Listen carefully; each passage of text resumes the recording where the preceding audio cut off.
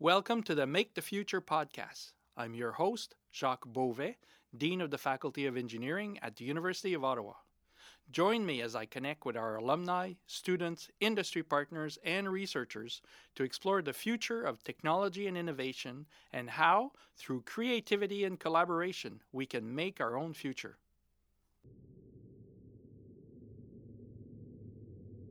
They say the future is coming, but that's not true. The future is already here. And it's relentless. It's not going to wait for you to catch up. How will we live in this future? How will we make sense of it? To define our course, we need a new perspective. One that engages our curiosity, that activates our imagination, one that defies the conventional. To own the future, we need to do more than just see it. We need to make it. So, welcome to today's podcast. Today, I'm once again joined with my special co host from the Faculty of Arts, Dean Kevin Key. Hi, Kevin. Hi, Jacques. And we want to discuss how, as academics, we see the combination of digital humanities, creativity with engineering, and how it can impact entrepreneurship, the digital tech and media industrial sector. So in addition to Kevin this morning, we're joined by Professor Hanan Anis, who's professor in electrical and computer engineering at the University of Ottawa, and she holds the NSERC chair in entrepreneurial engineering design, and she's our coordinator of entrepreneurship and engineering in the faculty. Hi, Hanan. Hi, Jack. And we're also joined by Constance Crompton, an assistant professor at the University of Ottawa's Faculty of Arts. She's the Canada Research Chair in Digital Humanities with research interests in data modeling, code as a reputational medium, queer history, and Victorian popular culture. Hi, Constance. Hi, it's great to be here. So, as I said, we want to talk about how we're seeing things right now in terms of combining digital humanities with engineering. So that big subject then, digital humanities combined with engineering to impact entrepreneurship in the digital tech and media industrial sector. How does the chair in digital humanities see that, Connie? What does that mean to you? Oh, well, I must say, there's so many of us who, get into academia, both for, the research side of things and the student side of things. And it's, when these topics come together, that we actually get to bring, students and research together. So I guess, one of the things that kind of excites me about this is the opportunities to collaborate.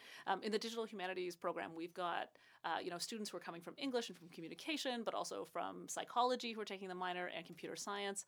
And it's the chance for them to see that they can learn from each other's habits of mind, but also skills, sort of all together. So there's some of that cross-pollination and getting to do that both in the classroom and then in research lab settings. It's pretty exciting. And how does that compare to what you saw happening kind of when you came into the academy and came into the university? I think I definitely belong to that generation of sort of a second wave of Canadian digital humanities folks, and we're all sort of largely self-taught. There weren't formal courses available to us, or we'd have to sort of travel and learn sort of via workshops. And for lots of folks who were starting out in digital humanities in the sort of early 2000s. It was sort of you were alone of your kind, or people would say well, that's nice that you're using computers, but let us know when you're doing some real research. And I feel that's really changed, that there are, sort of networks, and that there's sort of reaching across the aisle and all sorts of things that mean that we can work together, and that, students can identify as digital humanities folks, but so can faculty, and people know what they're talking about and can get energized. Being at U Ottawa, it's kind of nice because you see all these words on the other side of the language spectrum. And bricolage and au fur et à mesure are two expressions that I think really capture what it was like for all of us who were on the humanities side really interested in doing this kind of work. Mm-hmm. There weren't maps, right? There weren't guidelines. So you just kind of built it. And along the way, you made all of these incredible mistakes. But it was funny what you were saying. The student response is what grabbed me right away and what always carried me through. Oh, well, this is not how we're set up, or that space isn't going to work. my favorite moment, maybe all time in my teaching career, is, and this is at my former institution. So I'm a Canada Research Chair in Digital Humanities. And I walk down the hall to the Computing Science Department and I say, let's work together. And they say, oh, that's intriguing. And it doesn't really go anywhere. Like, it's a generalized conversation. Everyone's very quiet.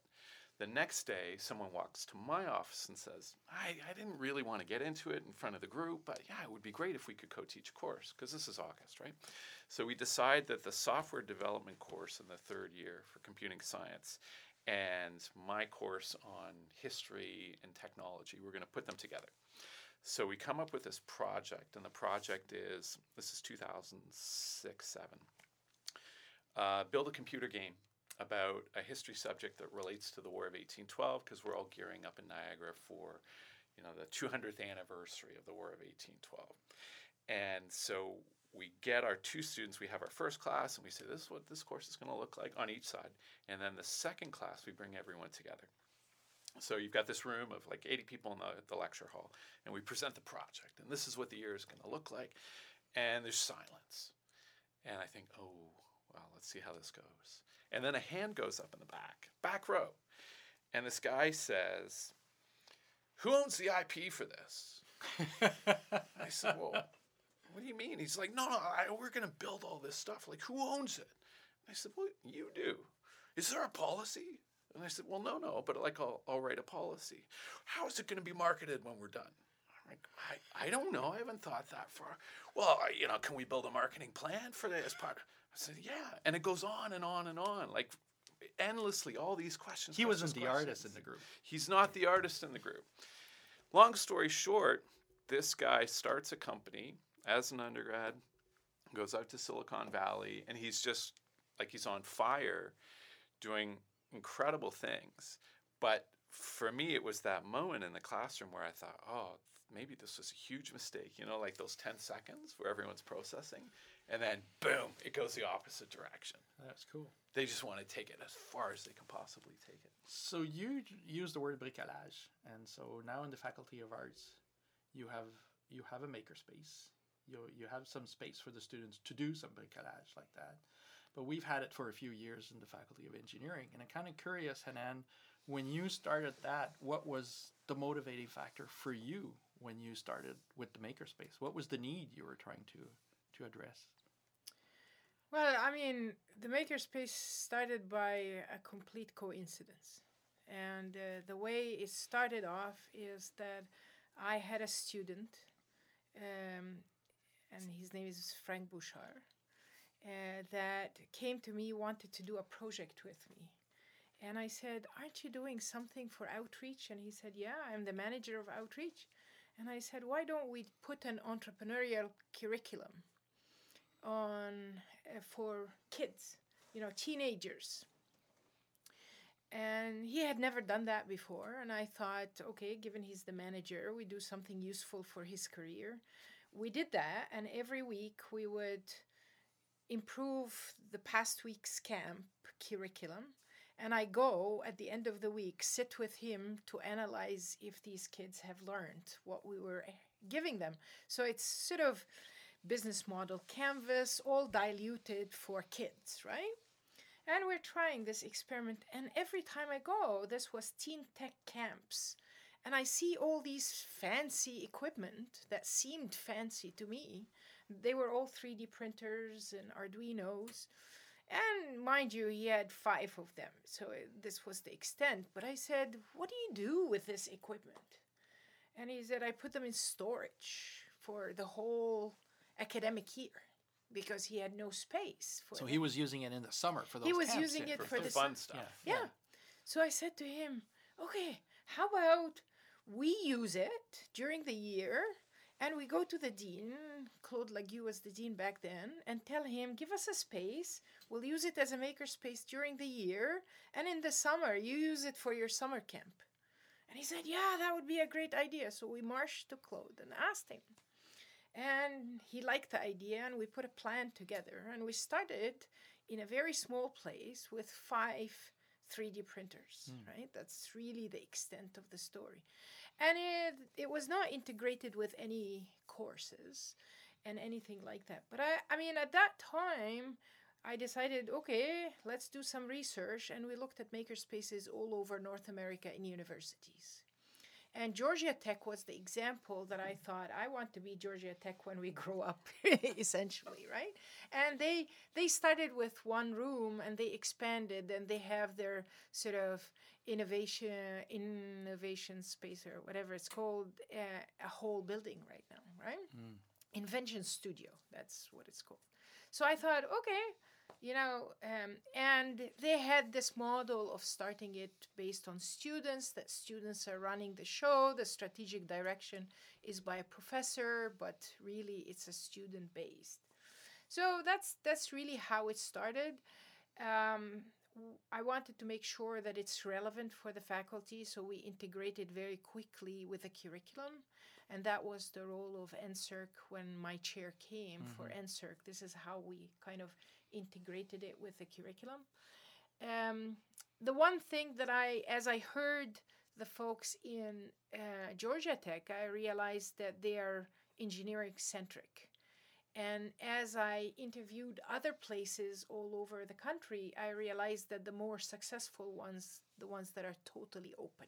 Okay. So this is how we opened it to anybody in the university, as well as the community at large. And the community at large is something that everybody was reluctant to do initially, but it's one of the sources of our strength that we're...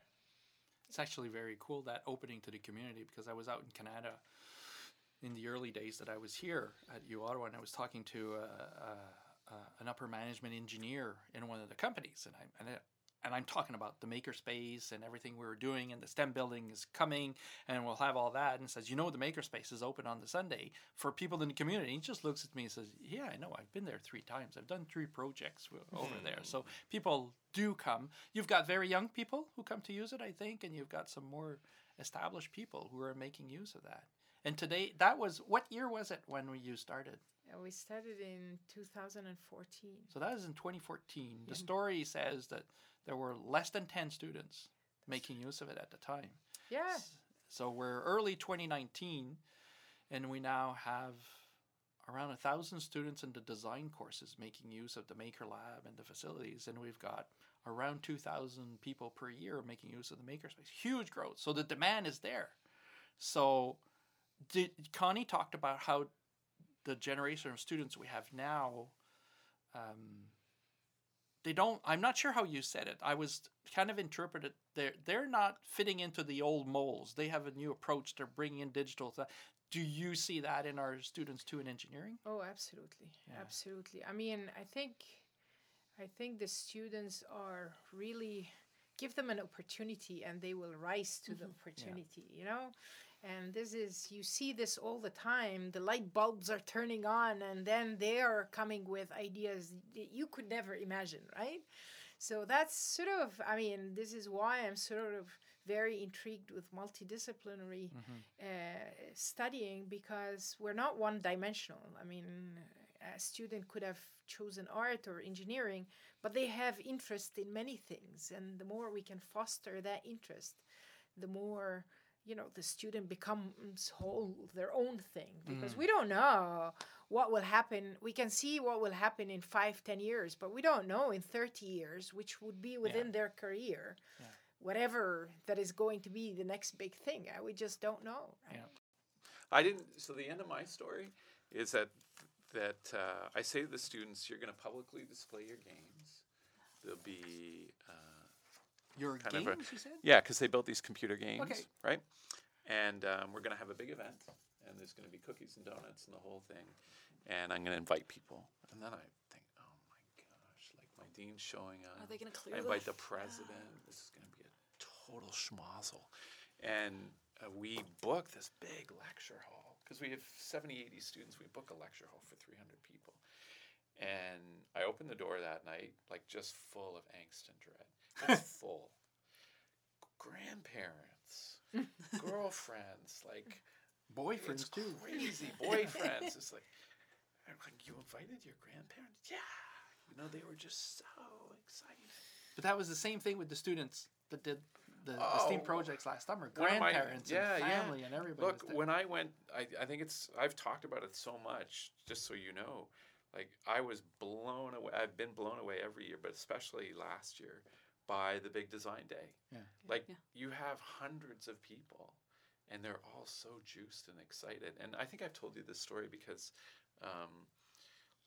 my wife's mom was the only one who went to university in her family, and she did late in life. And so she has a sister. They live up in New Liskeard, and they come to U Ottawa. This is like 2 years ago, because their son wants to go to U Ottawa Engineering, and this is so embarrassing. He needs to go to college. Wow, how are we going to pay for this and the whole thing? Dad cuts grass for the parks in New Liskeard, and Mom, I think, works in a group home, right? And like, what are we going to do? And so we take them on campus. We do the whole tour. We go in. He's a swimmer, so we walk into the pool and we get yelled at because we forgot to take our boots off the whole thing. But we go in the makerspace. Boom! The kid lights up. Anyway, I started to cry because he won the makerspace competition. So there's Riley on the stage getting. Remember, and there was a team that won 2 prizes. Yeah. And I took a picture and I sent it to like the whole Shea family. Oh, And there were Really? tears like all over Ontario because there's little Riley. You know, Mom and Dad are like, why are we even wasting time coming to Ottawa for 2 or 3 days? And, you know, the whole Wow. bit beaming. The Really? kid's just beaming. And I thought, that's what this is all about. It is. Yeah. When I taught last year, Connie, what jumped out at me, and Hanan, you'll find this interesting too, was the students were loving the digital humanities stuff because of the creative side. And they said, this feels like the first time we can do it. But they're not, what's striking for me is when a lot of art students show up to university. University is a lecture hall. It's a sage on a stage, which of course is amazing. And then what you're doing is providing them opportunities to pursue what they really want to pursue, but in a different way. But the pathway isn't necessarily clear for them. How do you bring them along for ones who like want to be creative and have that desire and that interest, but that they haven't seen the pathway maybe in their first or second year, because that's not necessarily how universities have done things in the past. And I think too, coming from high school, students haven't always had that experience of like the chance to collaborate or the chance to like have something that's a bit broader and to define the scope themselves. But I can feel the hunger for that, like in the students. Do you know what? I'd like to back that up again. Yeah, it's fine. Yeah. Go ahead. Yeah. There was I had a thing. Well, anyway, I'll continue on from here. I can tell with the students that there are some pain points for them and some things where they like the opportunity for creativity, or I mean, I've definitely had students say to me like, oh, every time we go to apply for a job, it says like, oh, you need to have had clients before, or you need 2 years experience or whatever. And it's nice to be able to teach courses where students can see how their experience can fit into that, right? That oh, well, this year we're actually going to do some community service, kind of stuff, or we're going to be doing some social innovation and entrepreneurship work, and you're going to have, come out of this like, sort of with a client, or we're going to work on learning to collaborate. I mean, one of the things that I've heard from students too is as you've said, Kevin, that like that sense of like, oh, we're going to make things in this digital humanities course, like that's so novel. But of course, actually, like making things as a way of knowing isn't like unique to the digital humanities, right? That's happening over in engineering, in the fine arts, like that's old news. Making things as a way of like understanding the world and being that like, sort of linchpin and sending your work out into the world is something they're familiar with. So it's almost like just helping people use these methodologies in their own home discipline that can be a real you springboard. too can do this. Yes. In Yeah. art. And you don't have to do it all, right? That like that's the thing too with like large projects where like, no one person is going to be the cook, the bottle washer, the maitre d', and the person who sets the menu. So like let's work together and see how to divide up tasks so that you can practice before you go out. You can practice working on teams. You can, It's a safe place to do it. to try it out, exactly, And to level fail. up. And Yeah. to fail, Right. yeah. Yeah. The stakes feel really high for the students, but it's Yeah, better yeah, to try it no, out here yes. than to try it for the first time. That's a really good point. It's easy for us to say, oh, it's okay to fail. But for them, this is like, no. And we heard that earlier too, right? Yeah. Like, That's right. no, this was serious stuff. And it was. Yeah. And there is a lot riding on this working out for them. How do students you see in the makerspace? Are they worried about that sort of thing, or are they more closer to that mindset? We just try stuff out in the makerspace. Does it bring a new way of thinking? Yeah. I mean, I think culture is shifting. I mean, I have the benefit of seeing 4 years or 5 years of this, right? So I see the culture is shifting because, I mean, one of the things in engineering is that the program is very packed, and they are used to sage on a stage model, and it's, they're very technical, and a lot of the engineering students come into engineering because they are very technical and they are very good in math and physics and Self-select.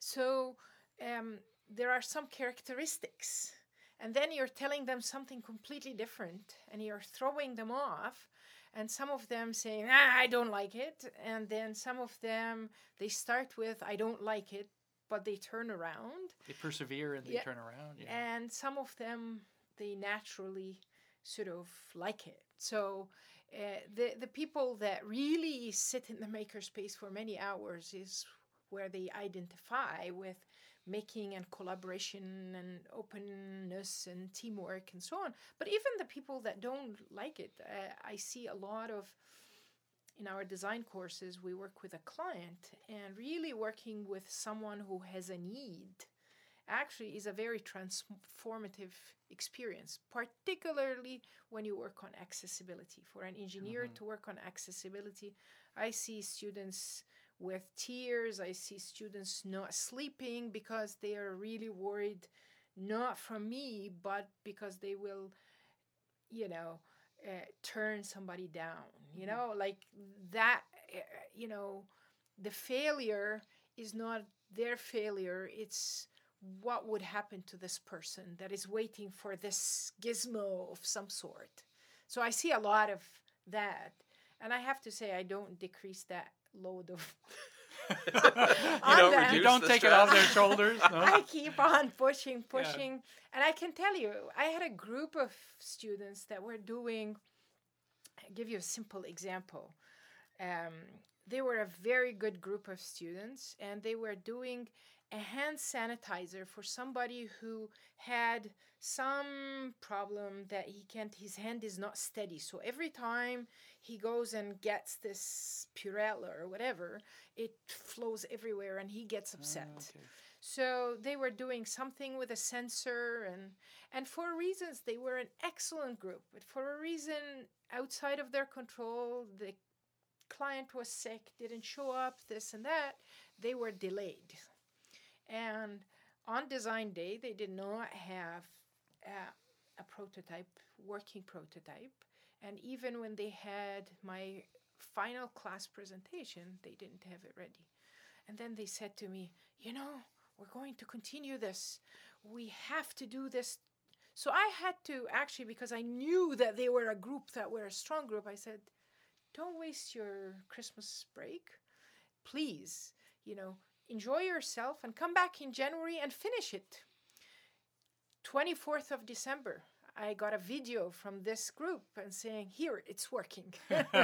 We could not have Christmas before this person got their hand sanitizer. So, I mean, it talks to, this is sort of, it's not only being committed, but also feeling that kind of need to fulfill somebody. Yeah. Well, the stakes are high, right? When we were talking with the students who did the STEAM project, who worked on surface tension, what was interesting is the engineering student, and I think he was talking about, he was approaching it as a technological project. And Sarah from arts was saying that technology is okay, but you need to put meaning into it. And we tend to think about impact. Sometimes we use that word. We want to develop projects that have impact. That's why you work with the client and all that.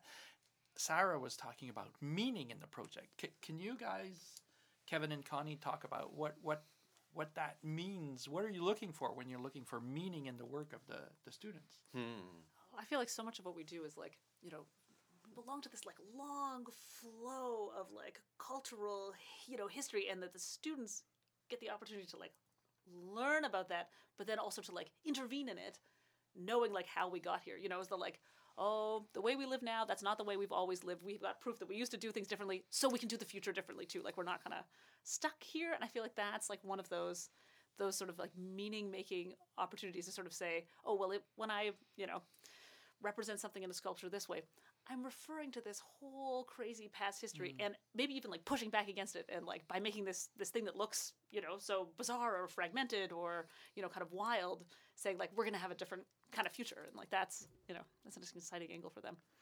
Yeah, your question's a bit like the question, you know, what's the point of modern art? And the point of modern art is to help people see something in a different or new way and to become a different person as a result of that experience. And so, you know, the kind of beginning point there is the self-expression of the artist, having an insight and then sharing it and wanting to transform other people. And I come at this from history.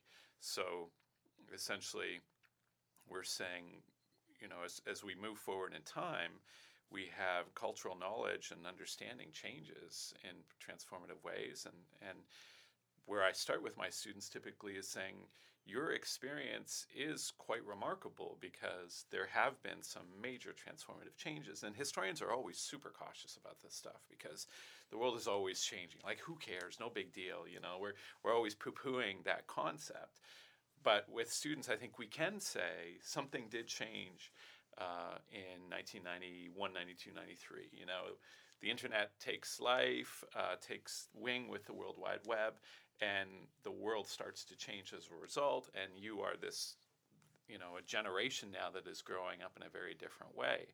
And of course, we've always had networks, and you can talk about electrification as being, you know, a major step in all of this, but something special does happen.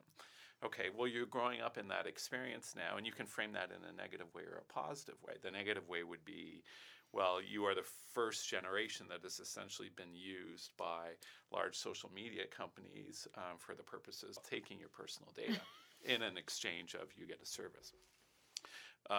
Okay, that's the negative. The positive is you've had opportunities to express yourself and communicate in ways that people didn't have in the past. But then the point that I get to pretty quickly with them is, well, what does this mean for you?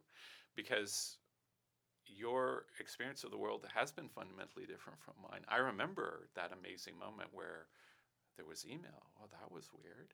And then there was this thing called the World Wide Web. But I've come at this as an immigrant. But the point is, you have something to offer. So what is it going to be? What are you going to say? And people will be transformed by our understanding of your experience. And the world hopefully will be pushed in a better place. So this is not a small deal. Like, this is a really big deal, and you have to seize this opportunity. And then the question is, well, do they want to seize it or not? But the challenge, it was interesting as you were talking, Hanan, I was thinking, and Connie, I want to throw this question at you. In the same way that engineers are self-selecting, I'm really good at math and physics, and so I'll take engineering in university, and that'll be my way of viewing the world. Art students typically are the ones for whom those harder sciences are hard, and they find real meaning and ability in expression, typically written expression, right? So history and those humanities subjects in schools, and then they end up in arts with us. How do you then work with them when they pretty quickly realize that, oh, they are outside their comfort zone? This is not, they didn't self-select to be doing this kind of digital humanities stuff, and they, you know, computers are, what do you do at that point?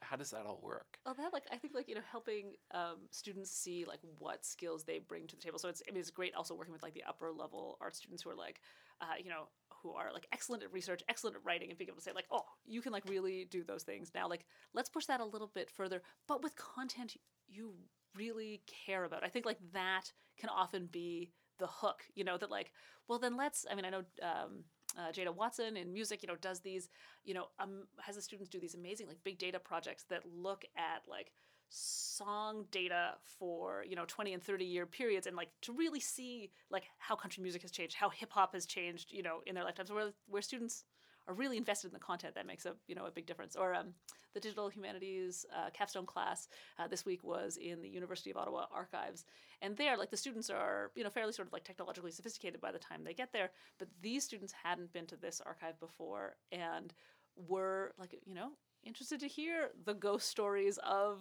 the university, or to like look at the keys for the first building that was on campus that has since been burned down, but that has survived. So getting them to build out projects where they're using their tech skills, but the content like really speaks to their arts interest is sort of key. But I think you're quite right, Hanan, too, though, about the whole person experience. Like, you hear that like people are in engineering, but they're also learning empathy, or people are learning these solo research skills and collaboration skills. So there's sort of a sort of whole person opportunity at the university to not just be there for the courses, but to learn all these other things that make it easier to go out in the world. Yeah, and I mean, I think more and more, like in my generation, I think you could have afforded to be one-dimensional in technology. You could live your life in an industry where you're the techie person and you're the nerd and you're fine and you have a great career, that I'm an engineer, and you see people saying that I'm an engineer, I don't need to understand anything in arts. But then, I pose this question to my students when, a lot of them are still in the mindset, we're the techie people, we don't need to learn about these things. And we start on the notion of ethics, right? Mm-hmm. Okay, you're going to work in Tesla, and how about I tell you that, you're programming this driverless car, and I tell you that there are two options. The cheap option is, it's free for all, it kills whoever it kills. But if you pay $20,000 more, you kill everybody other than the driver. How would you react? And everybody is furious. And I said, well, but you're the software guy. You do what you're told. You shouldn't think.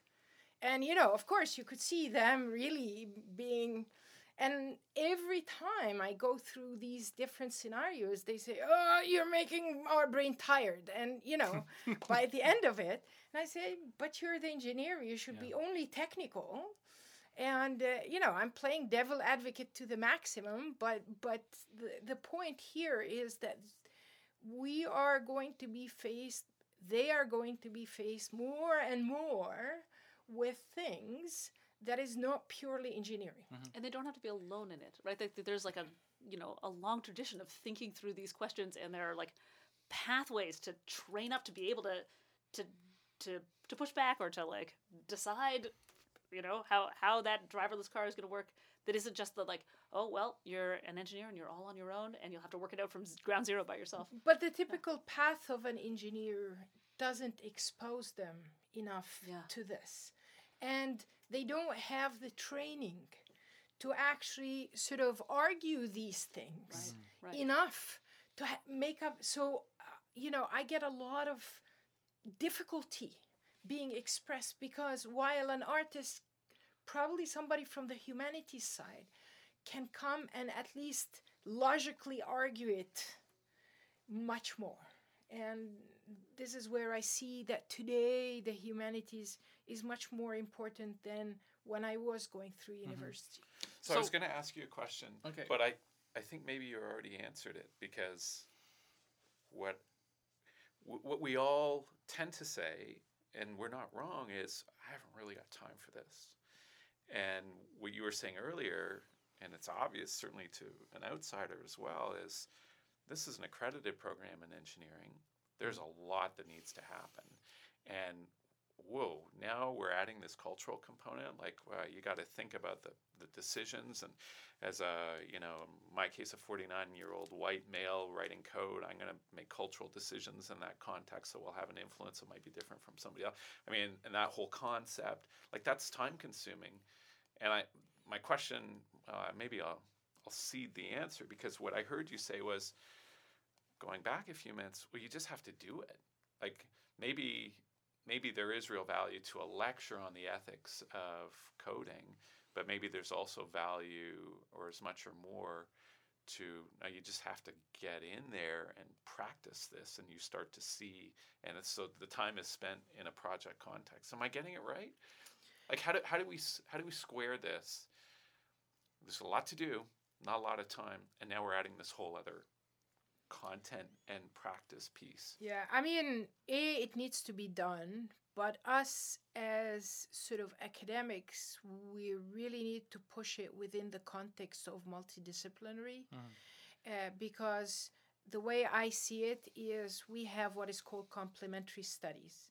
And complementary studies is a lot of sort of one-dimensional, and I'm not sort of saying in a negative way to the students, but a lot of the students say, these are the easy courses. I'll go and take this course, and I'm going to memorize these things, and I'm going to get the mark, and I don't learn anything, and I don't want to learn anything. It's just these easy complementary studies, right?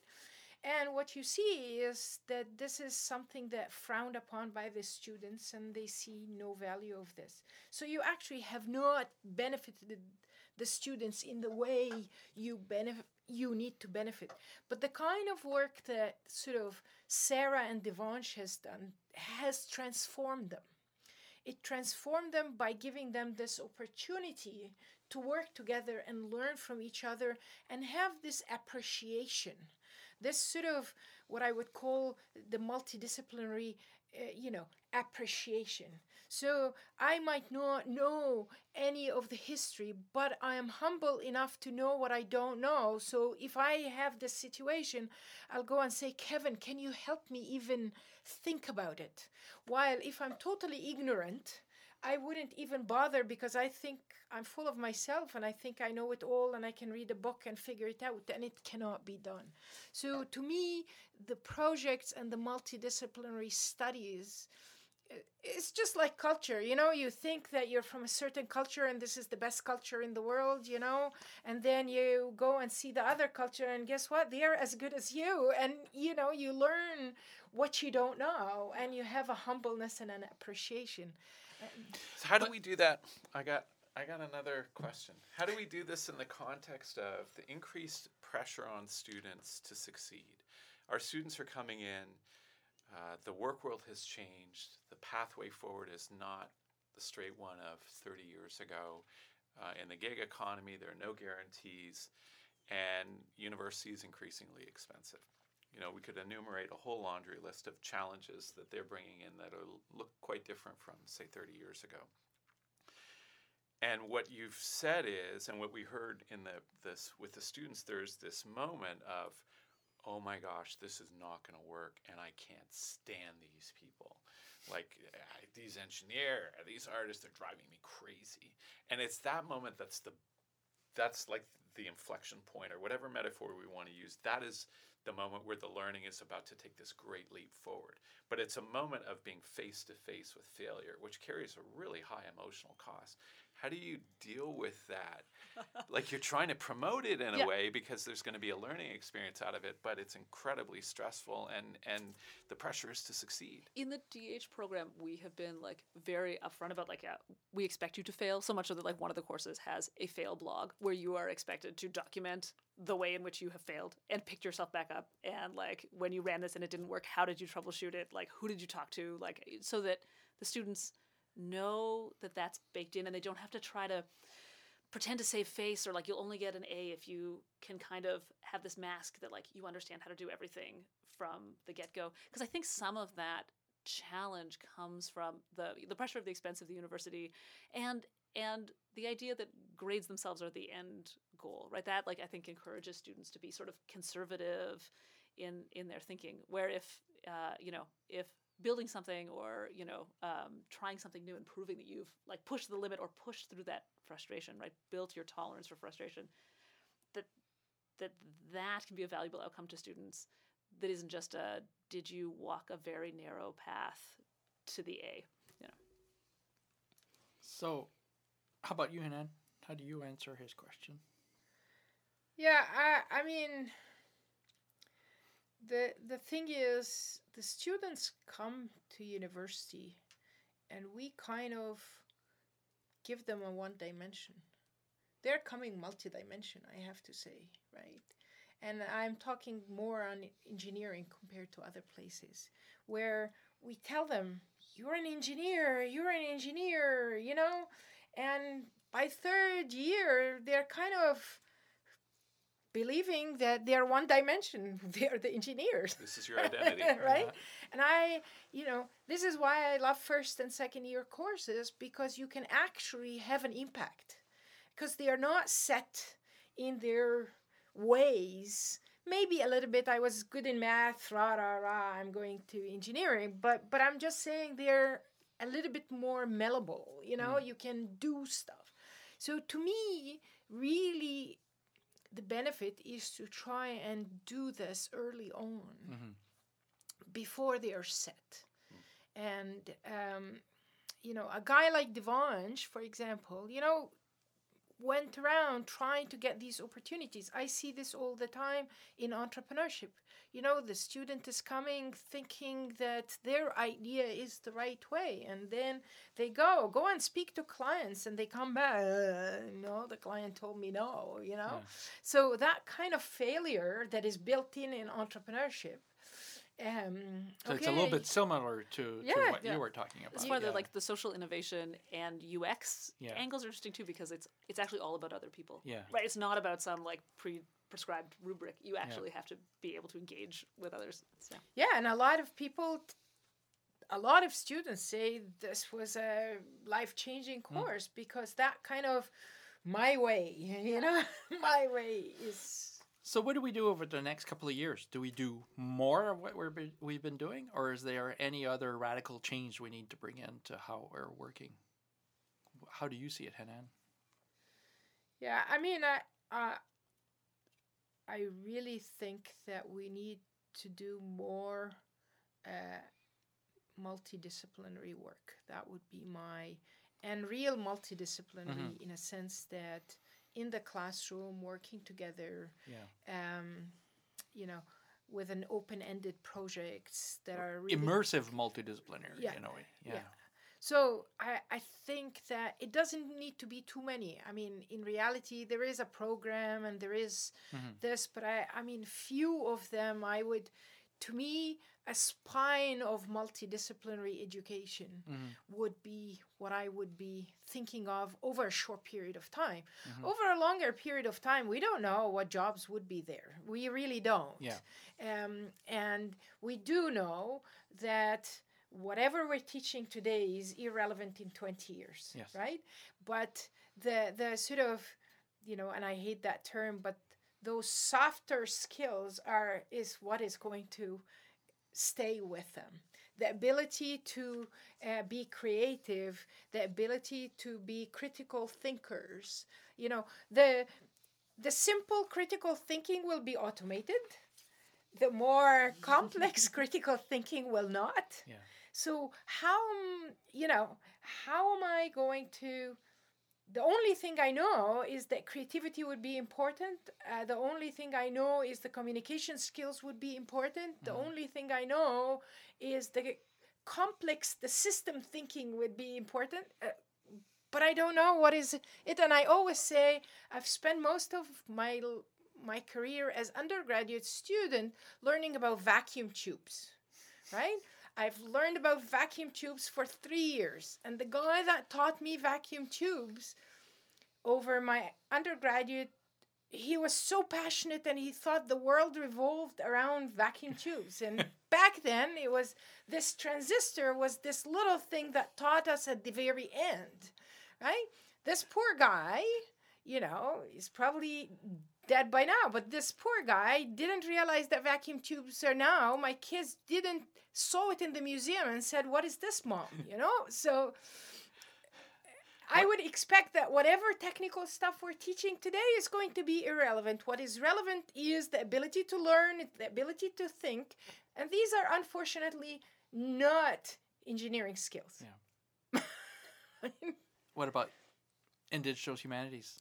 Oh, well, I definitely have, I know your question was well, do we need to make a radical shift and sort of change this? And I feel like I've, joined the university almost after that shift has started happening. So I would almost have this stay the course, right? Because there's this ferment and reaching across with things like Going STEAM in the right initiatives direction, or and we exactly. need to complete that. Yeah. So it's like it's underway. It's bubbling up. I open this underneath the sink, and there it is, bubbling away. So I have a little gift for both of you. Oh, wow. And in everything that she does, she doesn't have one of these because they're very Hanan rare. doesn't have one of these. Hanan doesn't have one of Wow. these. So you need to open them. These are boxes for the pens. And these are, I don't know if you know the story. You weren't around back then. But when Hanan and I Hanan launched a Makerspace Challenge. And Kevin was coming over there. And you need to pull it out. Now I know I have a heart because it's melted. This is the steam pen. This wonderful. This is something that I gave to Kevin when he came over. And I wanted to make a gift. He was our guest in the Faculty of Engineering. And I thought, I'm going to give this in front of everybody. Yeah. And so I was hoping he had a sense of humor. And it the actually originates at one point. We're Sunday morning. We're sending SMS messages to each other. And I write to Kevin. And I say, Kevin, you're this arts guy. How can you handle this technology, this SMS technology? It's really digital. It's complex.